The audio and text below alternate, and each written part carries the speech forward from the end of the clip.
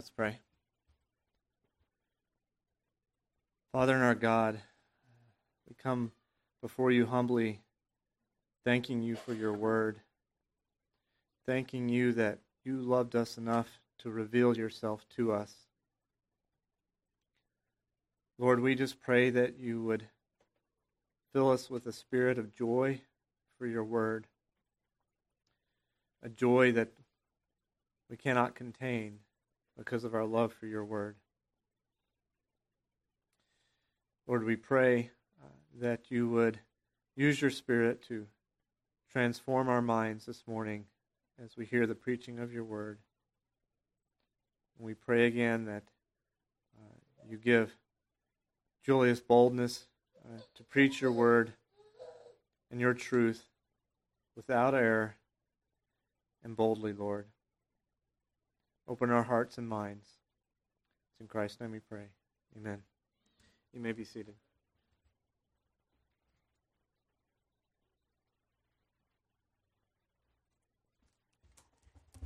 Well, good morning to you all. It's a pleasure to be back. This is the 5th time I've worshiped with you all and now preached. I do send greetings to you from Faith Community Baptist Church in Fort Worth, Texas. And I also wanted to mention how every time I preach, I have a group of pastor friends that I send texts to. And I ask them to pray for me and to pray for you. So you are being prayed for by many churches as we gather together to worship and receive the preaching of God's holy word. So our text this morning is actually 2. Colossians 4, verses 5 through 6, and 1 Peter 3:15. So you can keep a finger or a thumb in each of those texts, and we'll be going back and forth. Let's read first Colossians 4, verses 5 through 6. Colossians 4, verses 5 through 6. This is the inspired, the inerrant, and the infallible Word of God. Give it your full attention. Walk in wisdom toward those who are outside, redeeming the time. Let your speech always be with grace, seasoned with salt, that you may know how you ought to answer each one. 1 Peter chapter 3, verse 15. But sanctify the Lord God in your hearts, and always be ready to give a defense to everyone who asks you a reason for the hope that is in you, with meekness and fear. The title of this message is Speak of the Gospel to the Lost. Not too long ago, I met a man named Michael, and he was actually my Lyft driver. I was getting off a plane and on my way home. And we got to talking on our drive, and he asked me what brought me to Texas. And I'm originally from Chicago. I don't know if you hear an accent from Chicago, but he kind of did. And I went on to explain to him how I aspired to pastor for some time, and I was tested and commended by the church to prepare for the gospel ministry, and that's what brought me to Texas and been studying full time. And right away, as I'm talking, Michael's eyes are like, and this is a late night drive. This is like 9 o'clock at night. So you don't expect the Lyft driver to like really be interested in talking. He starts opening up his eyes and big smile. And his reaction led me to ask him if he was a Christian. And so I asked him. I said, Michael, do you profess faith in Christ? And he said yes. And then I asked him, would you mind sharing with me a bit of your testimony? Right away he got kind of a little nervous and big smile lit up. And he finally agreed. And as he went on to give his testimony, I kept hearing this one word, try. He kept on saying repeatedly, I'm just trying to be a good person. I'm just trying to be a good dad. Come to find out that there was a bit of health, wealth, and prosperity gospel that he had been hearing. But I kept hearing this word try, and so this gave me an opportunity to ask him other questions. And it got to the point that I was able to speak of the gospel to Michael. And I won't forget his response when I asked him after that, after speaking these gospel facts to him. I asked him, do you think that you're trusting in Christ alone to save you from your sins, or are you trusting in your works? And Michael said, well, in light of the way you explained sin, I'm not trusting in Christ alone. And I was encouraged. I was encouraged that night to have been able to speak to Michael about the gospel. And later on, Michael and I swapped numbers, and we remain in contact. To my knowledge, right now, he is reading the book of Romans. That night reminded me of how important it is to speak of the gospel to the lost. How often do I pass by an unbeliever? And little do I know how much he needs the gospel. As I was preparing to preach this sermon, I thought of how frequently I would speak of the gospel to the lost. For many years, I was a medical technician. I spoke to many patients and many different kinds of people from all kinds of backgrounds. And I had so many opportunities and conversations with others. But I also thought of how now I'm a full-time seminary student, and sadly, I don't look for the opportunity to speak of the gospel to the lost. And that's just sad. But I'm responsible for that, and I can't think that preaching in corporate worship is an excuse to speak of the gospel to the lost outside of corporate worship. All that to say, the need to speak of the gospel is just as important for the minister of the word as it is for the church member. No one is exempt here. All of us need to speak of the gospel to the lost. And this sermon really is a doctrinal sermon on evangelism. Let me give you a brief definition of evangelism. This is all by way of introduction. One theologian has defined evangelism as simply this: the articulation of gospel facts. The articulation of gospel facts. This definition is helpful because it covers not only what is conducted in the public preaching of the word, but also what happens in the plain speech of the gospel. Think about this.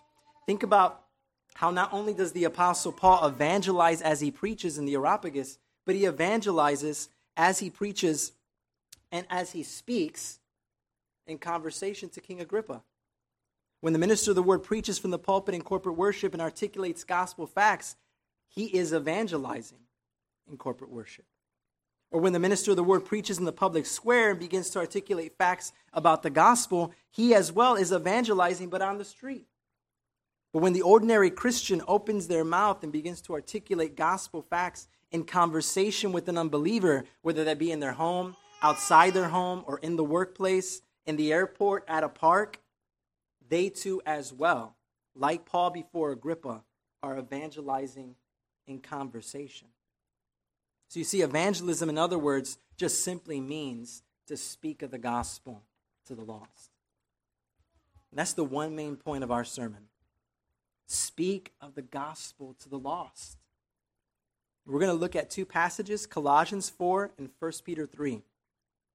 And it won't be a complete exposition of those texts, but we will consider what they teach us about speaking of the gospel to the lost. And that's under 4 headings. So unfolding this one main point, 4 headings. First, speak of the gospel to the lost, redeeming the time.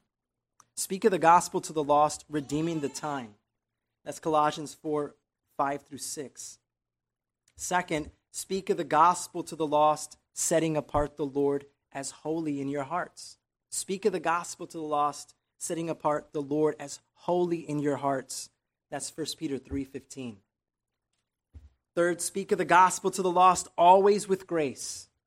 Always with grace. Colossians 4, verse 6. And finally, speak of the gospel to the lost, always ready. Speak of the gospel to the lost, always ready. And we'll turn back and conclude with 1 Peter 3:15. So we're kind of going a bit back and forth. Bit of back and forth. First, speak of the gospel to the lost, redeeming the time. Redeeming the time. Look at Colossians 4, verses 5 through 6. What comes to your mind when you think of the word time?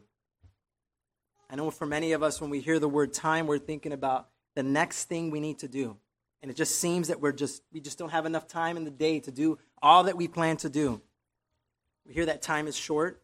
And what do? We often live in a rush from one thing to the next, and we try to do as much as we can. We try to fill the time. I'm not suggesting that there are unique seasons of life, busy seasons. Indeed, there are times in our lives when we providentially are hindered from carrying out particular tasks. But I think if we're honest with ourselves, it's easy for us to think that filling the time is redeeming the time. But those are actually two different things. You see, in Colossians, the Apostle Paul, after asking for the prayers of the saints in Colossae, he exhorts them to walk, or we could say, to live in wisdom towards outsiders. What Paul is saying is that the saints should rightly apply what they know to be true. They have knowledge, but wisdom is the right application of that knowledge. What is wisdom? The right use of what we know to be true. Paul is telling the church to be careful to rightly apply what they know to be true. And this was actually his prayer for the church. If you turn back to Colossians chapter 1, verse 9, you notice there he prays, "For this reason we also, since the day we heard it, do not cease to pray for you and to ask that you may be filled with the knowledge of his will in all wisdom and spiritual understanding." Notice there the word wisdom. It has the conjunction and spiritual understanding. You see, this isn't a worldly wisdom that Paul is referring to here. This is a spiritual wisdom. And if you notice, at the beginning of verse 9, this wisdom is the result or application, or we could say it's the fruit of being filled with the knowledge of his will, that is God's will revealed in Holy Scripture. And so you see, Paul desires for the saints to have both knowledge and wisdom. Imagine it this way. Knowledge without wisdom is a head without a body. The professing Christian without wisdom is like a dead, rolling head. And wisdom without knowledge is like a body without a head. The professing Christian without knowledge of God, of the truth that is found in Jesus Christ, is like a dead, headless body. We need both wisdom and knowledge. And so with this in mind, think back to Colossians 4:5. Paul is telling the church, he's telling the whole body of Christ to live applying or adorning or wearing these truths that they confess before those who are outside. Think of the knowledge of God's will in verse 9 as those clothes that you need to wear. And Paul's telling the saints, put them on, wear those clothes. Let the outsiders see those clothes of truth. What are these outsiders? Who are they? They are outsiders. They are unbelievers. Those who are lost and without Christ in the world. These are people who are not trusting in Christ alone to save them from their sins. These are people who do not know the God who is truth itself. They do not believe. They are under the common curse. They are enemies of God and bondage to Satan. Think about Paul's language then of redeeming the time as it relates to those people. Look at the first words of verse 6. Let your speech. The apostle is still referring to those outside, those unbelieving. Do you see the connection? Do you see what Paul is getting at? I'm convinced that according to the context, redeeming the time while including our walk, our life, our conduct, also involves our speech, our talk about the one who saves sinners. It involves our speech about the gospel. Speaking of the gospel to the lost is part of redeeming the time. We might promote the gospel in many different ways. In corporate worship, we promote the gospel. In our prayers for the unbelieving, we promote the gospel. In our giving and our support to our minister, our pastor, we are promoting the gospel. But here, the call is to speak of the gospel. To speak of the gospel. And actually, when we speak the gospel, we're redeeming the time. Remember here that the word redemption refers to purchase. Think about it. The one outside is, as Paul wrote earlier in chapter 1, verse 14, an enemy of God. That one is in bondage to Satan. And they need to be redeemed. They need to be purchased. They need the payment that only Christ can provide. And Christ's sacrifice, our Lord's sacrifice, was that all-sufficient payment. And this is the Christ who we speak of. This is the Christ that we speak of to the outsider. We speak of his person, the eternal Son of God who became flesh, the God-man. We speak of him who is the only mediator between God and man, the man Christ Jesus. We speak of his work. We speak of both of his sufferings, his humiliation, and his exaltation, his glory. We speak of his incarnation, how the second person of the Godhead, very God of very God, light of light, was born of a woman, born under the law, to redeem, to buy out those who are under that common curse. We speak of his sinless life, of his perfect obedience. We speak of his death upon a cross to pay the penalty for the sins of his people. We speak of his burial for 3 days. We speak of his resurrection from the dead. We speak of how he appeared to many witnesses and then ascended into glory. The God-man. We speak of how he is now seated at the right hand of the Father, now at this moment ruling and reigning over all. And our Lord Jesus Christ is on his way back. And we speak of that he is on his way back to judge the living, those who do believe, and the dead, those who do not believe, those who remain in their unbelief. This is our Christ. This is the Christ whom we speak. Beloved, this is your gospel. This is your good news. This is what you confess. This is the mystery of the faith. But I ask you, are you speaking of the gospel to the lost? There's so much we need to do. There are so many things that we need to do from day to day. I'm sure we all have a list of things we're going to do today after corporate worship. And there's so little time. So little time to do all that we need to do, but let us find the time. Let us find the time. Let us make the time to speak of the gospel to the lost. I ask you, when was the last time that you spoke to your unsaved family member? When was the last time that you spoke to your neighbor about the gospel? When was the last time that you spoke to your coworker about the gospel? Or maybe that stranger that started some small talk in the store. Did you try to make it to the gospel? Speak of the power of God unto salvation for everyone who believes? Parents, when was the last time that you spoke to your children about the gospel? I've learned that times of correction, I have 2 little ones, and times of correction are great to confront not only their sin, but their great need for Christ. Sometimes as a parent, it seems, both me and my wife, it seems like we're spanking maybe like 10 to 15 times a day in love. 10 to 15 times a day, I have the opportunity to speak to my children of the gospel. To tell them, look, I disobeyed. I've broken God's law. And the only one who can save me from my sins is Jesus Christ. Turn from your sin and trust in Jesus Christ alone. Then you can learn to enjoy to obey and find your delight in obedience and your satisfaction in the Lord God Almighty. Speaking of the gospel to the lost is part of redeeming the time. And so I exhort you, go, redeem the time. And as I do so, I want to also remind you of your covenant. For those who are members of this church, I was talking with Pastor Shiflett, your covenant expressly states how you have made an agreement to speak of the gospel. So keep that covenant. Keep one another accountable to speak of the gospel to the lost, redeeming the time.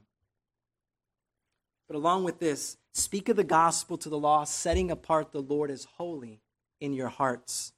Setting apart the Lord as holy in your hearts. Turn to 1 Peter 3:15. Just notice the beginning of verse 15.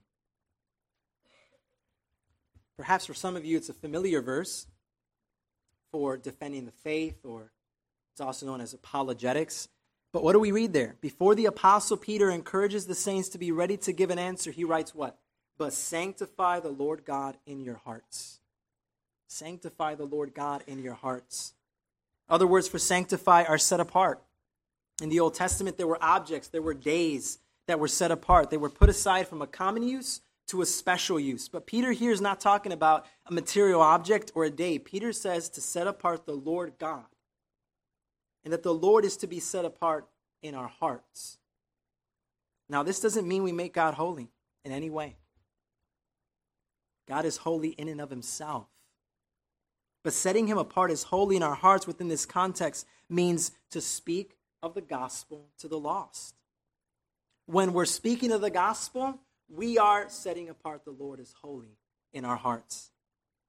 John Gill writes, he's referring to Isaiah 8:13 here with reference to this text. He says, by declaring and proclaiming his holiness, as the seraphim in Isaiah's prophecy and the four living creatures in the Revelation did. This proclamation, if you notice in 1 Peter, it's not the proclamation of the sent minister. This proclamation is the proclamation described in chapter 2, verse 9, referring to the church, his own special people, that they may proclaim the praises of him who called you out of darkness into his marvelous light. This is a proclamation of praise by the church. Part of setting apart the Lord as holy in our hearts is to speak of him. And as we speak of him, we proclaim his praise. And notice, I just want to notice another thing that came to mind, especially in light of the hymn we just sung. We address the angels, the holy angels in the hymn we sung. I don't know if you noticed that. Because the holy angels are present as we gather. They watch. Notice that John Gill said, by declaring and proclaiming his holiness as the seraphim. We just prayed the Lord's Prayer. Your will be done on earth as it is in heaven. To speak of the gospel to the lost, then, is to proclaim his praises as the holy angels do in heaven on earth. On earth. They are an invisible, you could say, means of grace, sent to support us and encourage us by their example. They are content being creatures, and they are ever swift in proclaiming the praises of our God. Sanctifying the Lord is holy in our hearts is not limited to only speaking of the gospel, but it's not less than that.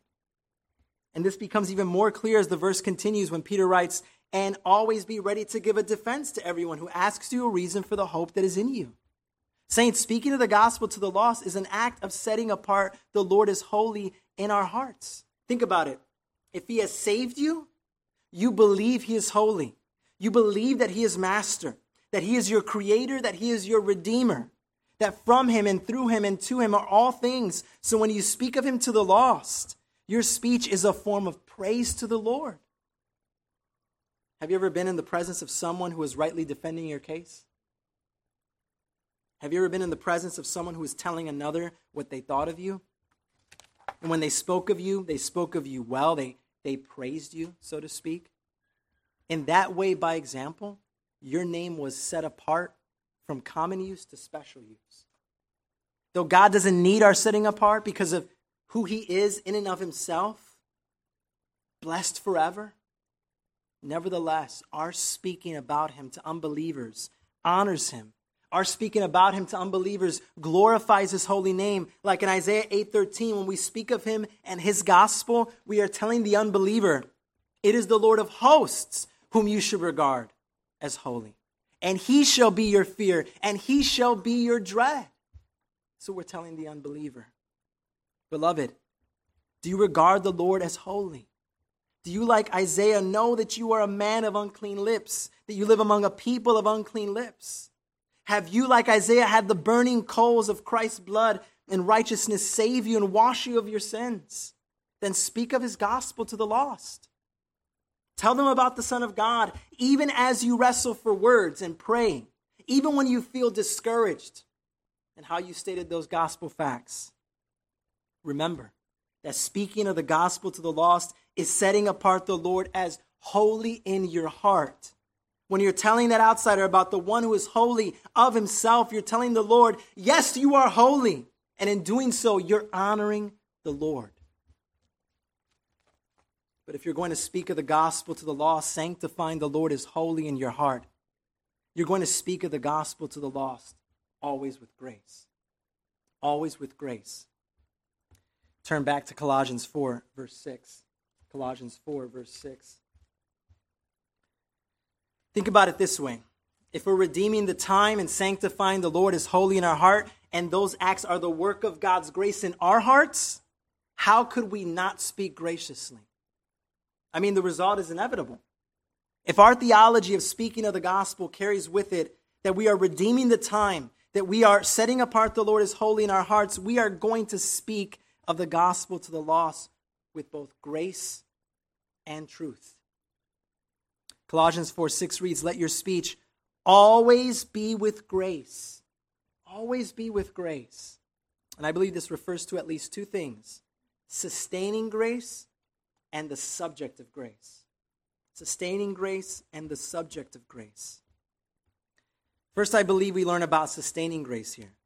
We learn here that as we speak, we should be depending upon the Lord, on His grace to sustain us, to strengthen us, to grant us courage to open up our mouths and speak of the gospel to the lost. Along with this, I think there is a sense here that gracious speech should be characterized by a winsomeness, by persuasiveness. It ought to draw attention to the subject matter and not detract from it. Growing up in Chicago, I saw a lot of street evangelism. And it was done this way. It was more of a distraction than it was a promotion of the gospel. Where these professing Christians were more of a distraction than anything from when they chose to speak, the time of day, to where they chose to speak, in loud and busy places where people are just rushing to get home, right? And it's the city. Nobody wants to pay attention to anybody. They're on their way home. To how they spoke. Oftentimes, because it was so noisy, they had to raise their voice really loud. And many of them just sounded angry or timid. All of it, though, was a turnoff to the people. And those who stuck around, some stuck around, but they laughed. They thought it was a joke. They didn't take it seriously. Another thing to remember here, mocking and rejection is hard to face. And so what do we need as we speak of the gospel? We need sustaining grace. Sustaining grace. To bear with the blows. We need to be depending on the Lord to give us the grace to speak the truth with long suffering, patience, and with a sincere heart. Not just saying, oh, evangelism, speak of the gospel, check. Got that out of the way. Now I'm going to go home. But also, I believe with grace refers to not only the sustaining grace, but the subject of grace. The subject of grace. We learn here that God's free acts and works of grace should be the subject matter of our speaking. What is gracious speech if not the speech about the one who is full of grace and truth? If speaking the gospel to the lost is done with grace, how can it not be done without speaking of our Lord and Savior Jesus Christ? When we speak about the gospel to the lost, it should reflect the scope or the target of Scripture. And what's that target? The Lord Jesus Christ. He is the scope. He is the target of all the Scriptures. The focus of the faithful proclamation should be reflected when we speak of the gospel to the lost.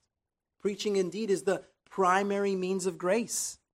What did Paul write earlier at the end of chapter 1, verse 28? He said, "Him we preach. Him we preach, warning every man and teaching every man in all wisdom, that we may present every man perfect in Christ Jesus." Christ was the focus of his preaching. The relation to Christ was the form of his preaching, warning them, encouraging them. And Christ was the power of his preaching. Now, the one who preaches, of course, is sent. There's a distinction between the one who preaches and the one who speaks of the gospel to the lost. Think about it this way. While all preaching of Christ involves speaking of Christ, not all speaking of Christ is preaching of Christ. While all preaching of Christ involves speaking of Christ, not all speaking of Christ is preaching of Christ. And this applies to street preaching. There's a lot of people street preaching. Where did they come from? What church are they under authority to? Have they been sent? The man must be tested. The man must be sent as a gifted brother. We confess this in our confession of faith, as we believe it to be a faithful summary of Holy Scripture. That's a high view of the ministry of the Word. So all preaching of Christ involves speaking, but not all speaking of Christ is preaching him. Nonetheless, Christ is the focus of faithful preaching. Therefore, he is to be what? The focus of our speaking of the gospel. Speaking of the gospel to the lost is to always be done with grace. And if it's to be done with grace, then our target is the Lord Jesus Christ. But notice Paul adds the word always. This means there is no room to be speaking about the gospel to the lost in any other way. Our speaking of the gospel to the lost shouldn't be characterized by a disgrace. It shouldn't be characterized by rudeness. As we've heard it said, the gospel is already offensive, and our talk shouldn't add to that necessary offense. I mean, think about what we're telling people. We're telling them that the God who loves sinners is holy, that we are not holy, that we have not loved God, but that the Holy Son of God, he came to save sinners, and only those who repent of their sins and believe in him will have their sins forgiven, will be robed in the perfect righteousness of Christ. We're telling them that all who do not repent and believe, while under the wrath of God now, will undergo the eternal torment of the damned forever. That's offensive. Now, you already know that how someone says something changes the way you receive it. If you're presenting bad news to a friend, you aren't going to raise your voice and speak with an angry tone. You're going to tell them the news with a tender tone, and perhaps even with tears. And if you're presenting good news to a friend, you're not going to present that news as if you're half asleep. You're in the middle of a yawn. I have something to tell you. Or with the tone of boredom, or with hesitation. You're going to tell them that good news with excitement and with eagerness. Finally, notice there that Paul adds right after this, seasoned with grace. Seasoned with grace. In Mark 9:50, when our Lord speaks of saltiness, he refers to having peace with one another. Isn't that what we want our speech to be like with the unbeliever? I'm sure many of you have eaten bland food that had no taste, had no flavor. That's what your speech tastes like when there is no pursuit of peace with the unbeliever. But salty food, flavorful food, that's how your speech tastes when you speak to the lost, wanting to have peace with them, desiring that they have peace with God. Saints, when you open up your mouth to speak of the gospel to the lost, always let your words be seasoned with grace, with salt. Speak in a salty way. Let your speech be that salty food that pursues peace. Speaking of the gospel to the lost is redeeming the time, sanctifying the Lord as holy in our hearts, and to be always with grace, then you must speak of the gospel to the lost, always ready. Always ready. 1 Peter 3:15 and then Colossians 4:6. Since we're in Colossians, look at the last part of verse 6. The last part of verse 6. Let your speech always be with grace, seasoned with salt, that you may know how you ought to answer each one. That you may know how you ought to answer each one. And then the last part of 1 Peter 3:15. Sanctify the Lord God in your hearts, and always be ready to give a defense to everyone who asks you a reason for the hope that is in you with meekness and fear. The apostle exhorts suffering saints there in 1 Peter. Suffering saints, he exhorts them to speak of the gospel to the lost. That's a reminder that no one is exempt here. And he exhorts them to always be ready. Think about Peter's history. He speaks from learning the hard way. Was Peter ready to give a defense when he was questioned by the maid in the courtyard? No, he wasn't. And you know what he did afterwards? He wept. He wept bitterly. This is the apostle who, by the aid of the Holy Spirit, later went on to repent, to confess his sin before the Lord, and then to speak boldly of the gospel of God to the unbeliever. This is something we all need to be ready for, both the minister of the word and the church member. I have to ask you, are you ready? Are you ready to speak of the gospel to the lost? Are you ready to be questioned? Are you ready to give answers for this faith? Are you ready to give a defense of the truth of the gospel? But let's stop for a moment and think about this a little further. What are the saints to always be ready for? To speak of the gospel. But notice that this speaking here is described as a defense. What does that defense mean? It's important to know that the word defense here does not suggest the following two things. First, defense does not suggest that our speaking provides certainty to the Holy Scriptures. Because the Holy Scriptures are the highest science of Scripture itself. They are the highest science. So our defense does not suggest that our speaking provides certainty to that highest science. Second, defense does not suggest that our speaking of the faith provides reasons that men may believe the Bible to be true. Because the virtue of faith, the grace of faith, provides that. So it doesn't give certainty to the Bible, because the Bible is God's word, written by holy men who are inspired by the Holy Spirit. And it does not give reasons for men to believe the Bible to be true, because the Lord renders his people grace, the grace of faith, to believe the Bible to be true. So we have to ask, what does defense provide then? Your defense and my defense provides clarity for our sake.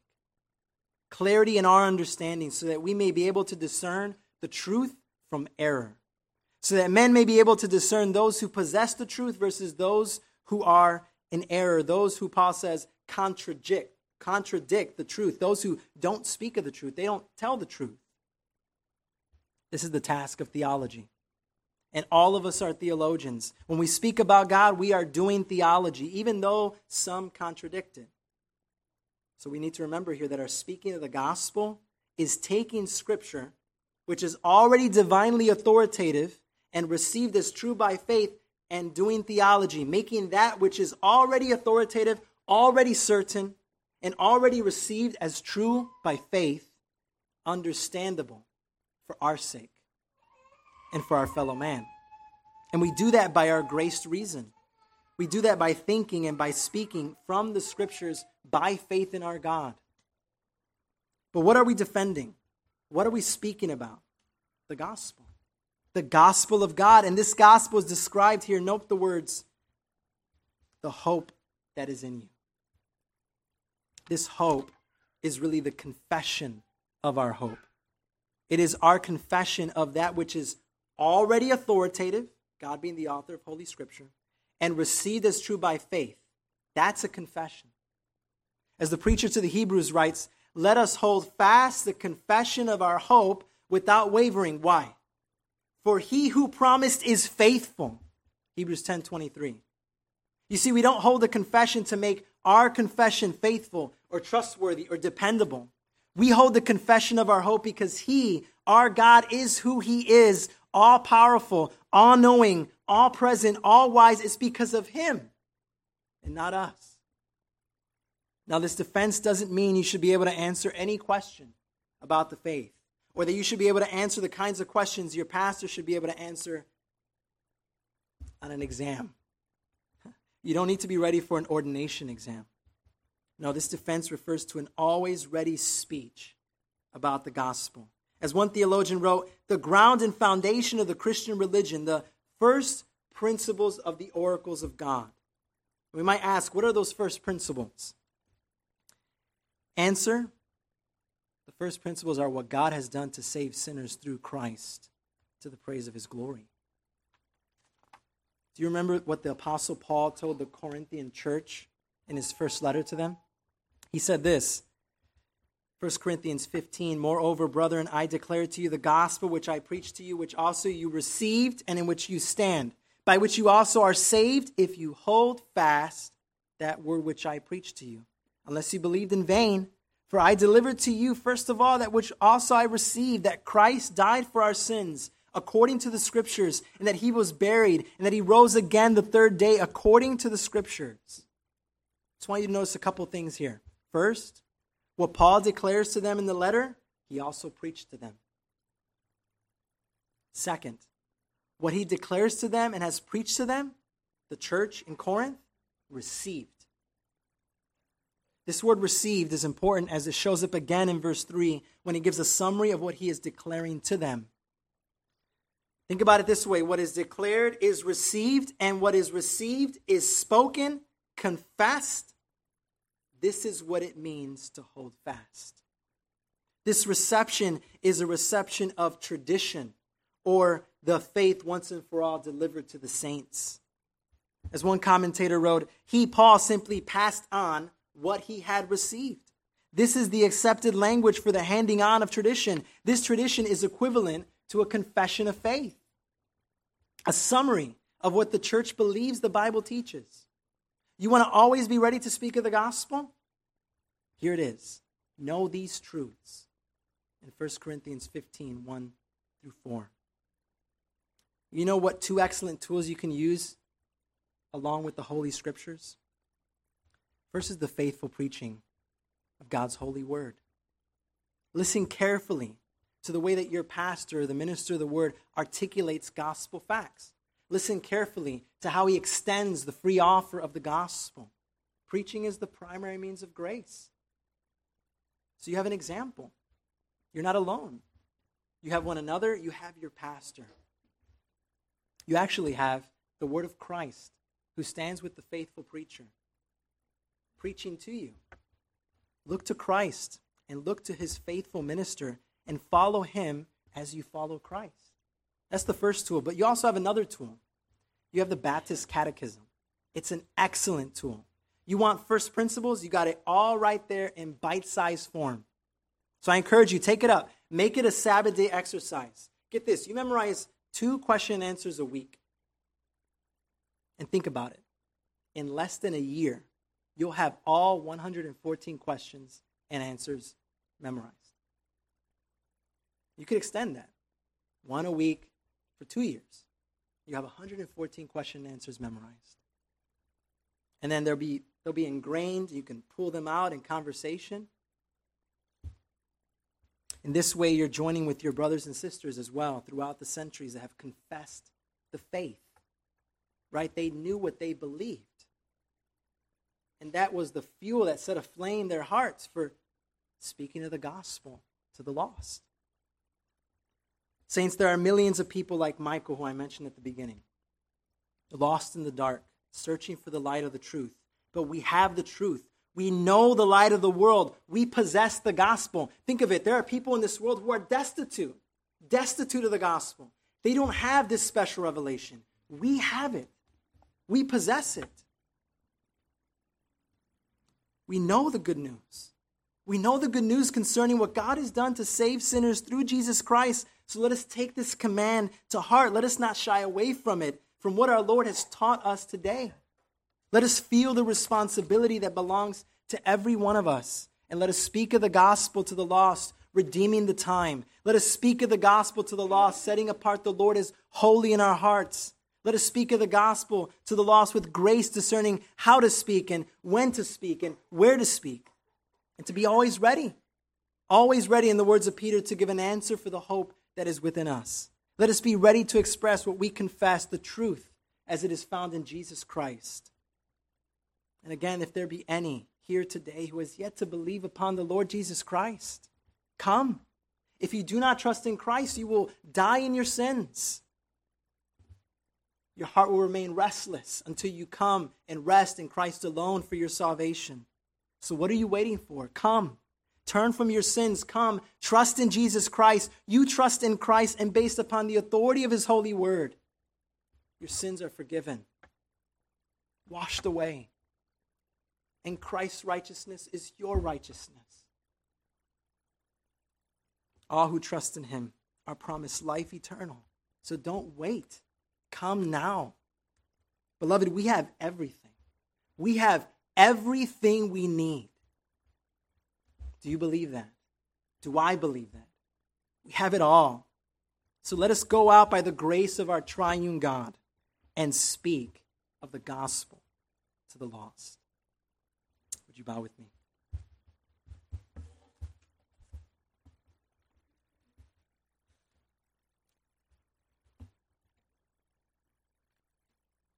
Father in heaven, we rejoice in you, our Lord and our God, our Creator and our Redeemer. Indeed, we have you. We have all that we need. And we give you thanks for those who spoke of the gospel to us, to those here who are believing, who were at one point lost and yet now are found in Christ. We bless you, O Lord. We give you thanks for saving us to the praise of your glorious grace, and for keeping us, and for extending grace upon grace to us even when we sin against you and we fail. to speak of the gospel to the lost. We fail to take to heart this command. We ask, O Lord, that you would forgive us by the merits of Christ, and that you would render to us the grace that is in Christ Jesus, to speak clearly, to speak boldly, to speak with grace, to always be ready, to speak of the gospel to those around us, to truly treasure this word that you have given to us, and even the means of grace, preaching, and the tools you have provided your church throughout her history. Father, we thank you for this contemplation, and we ask that you would help us to lay this word up in our hearts and to put it into practice in our lives. Through Christ we pray. Amen.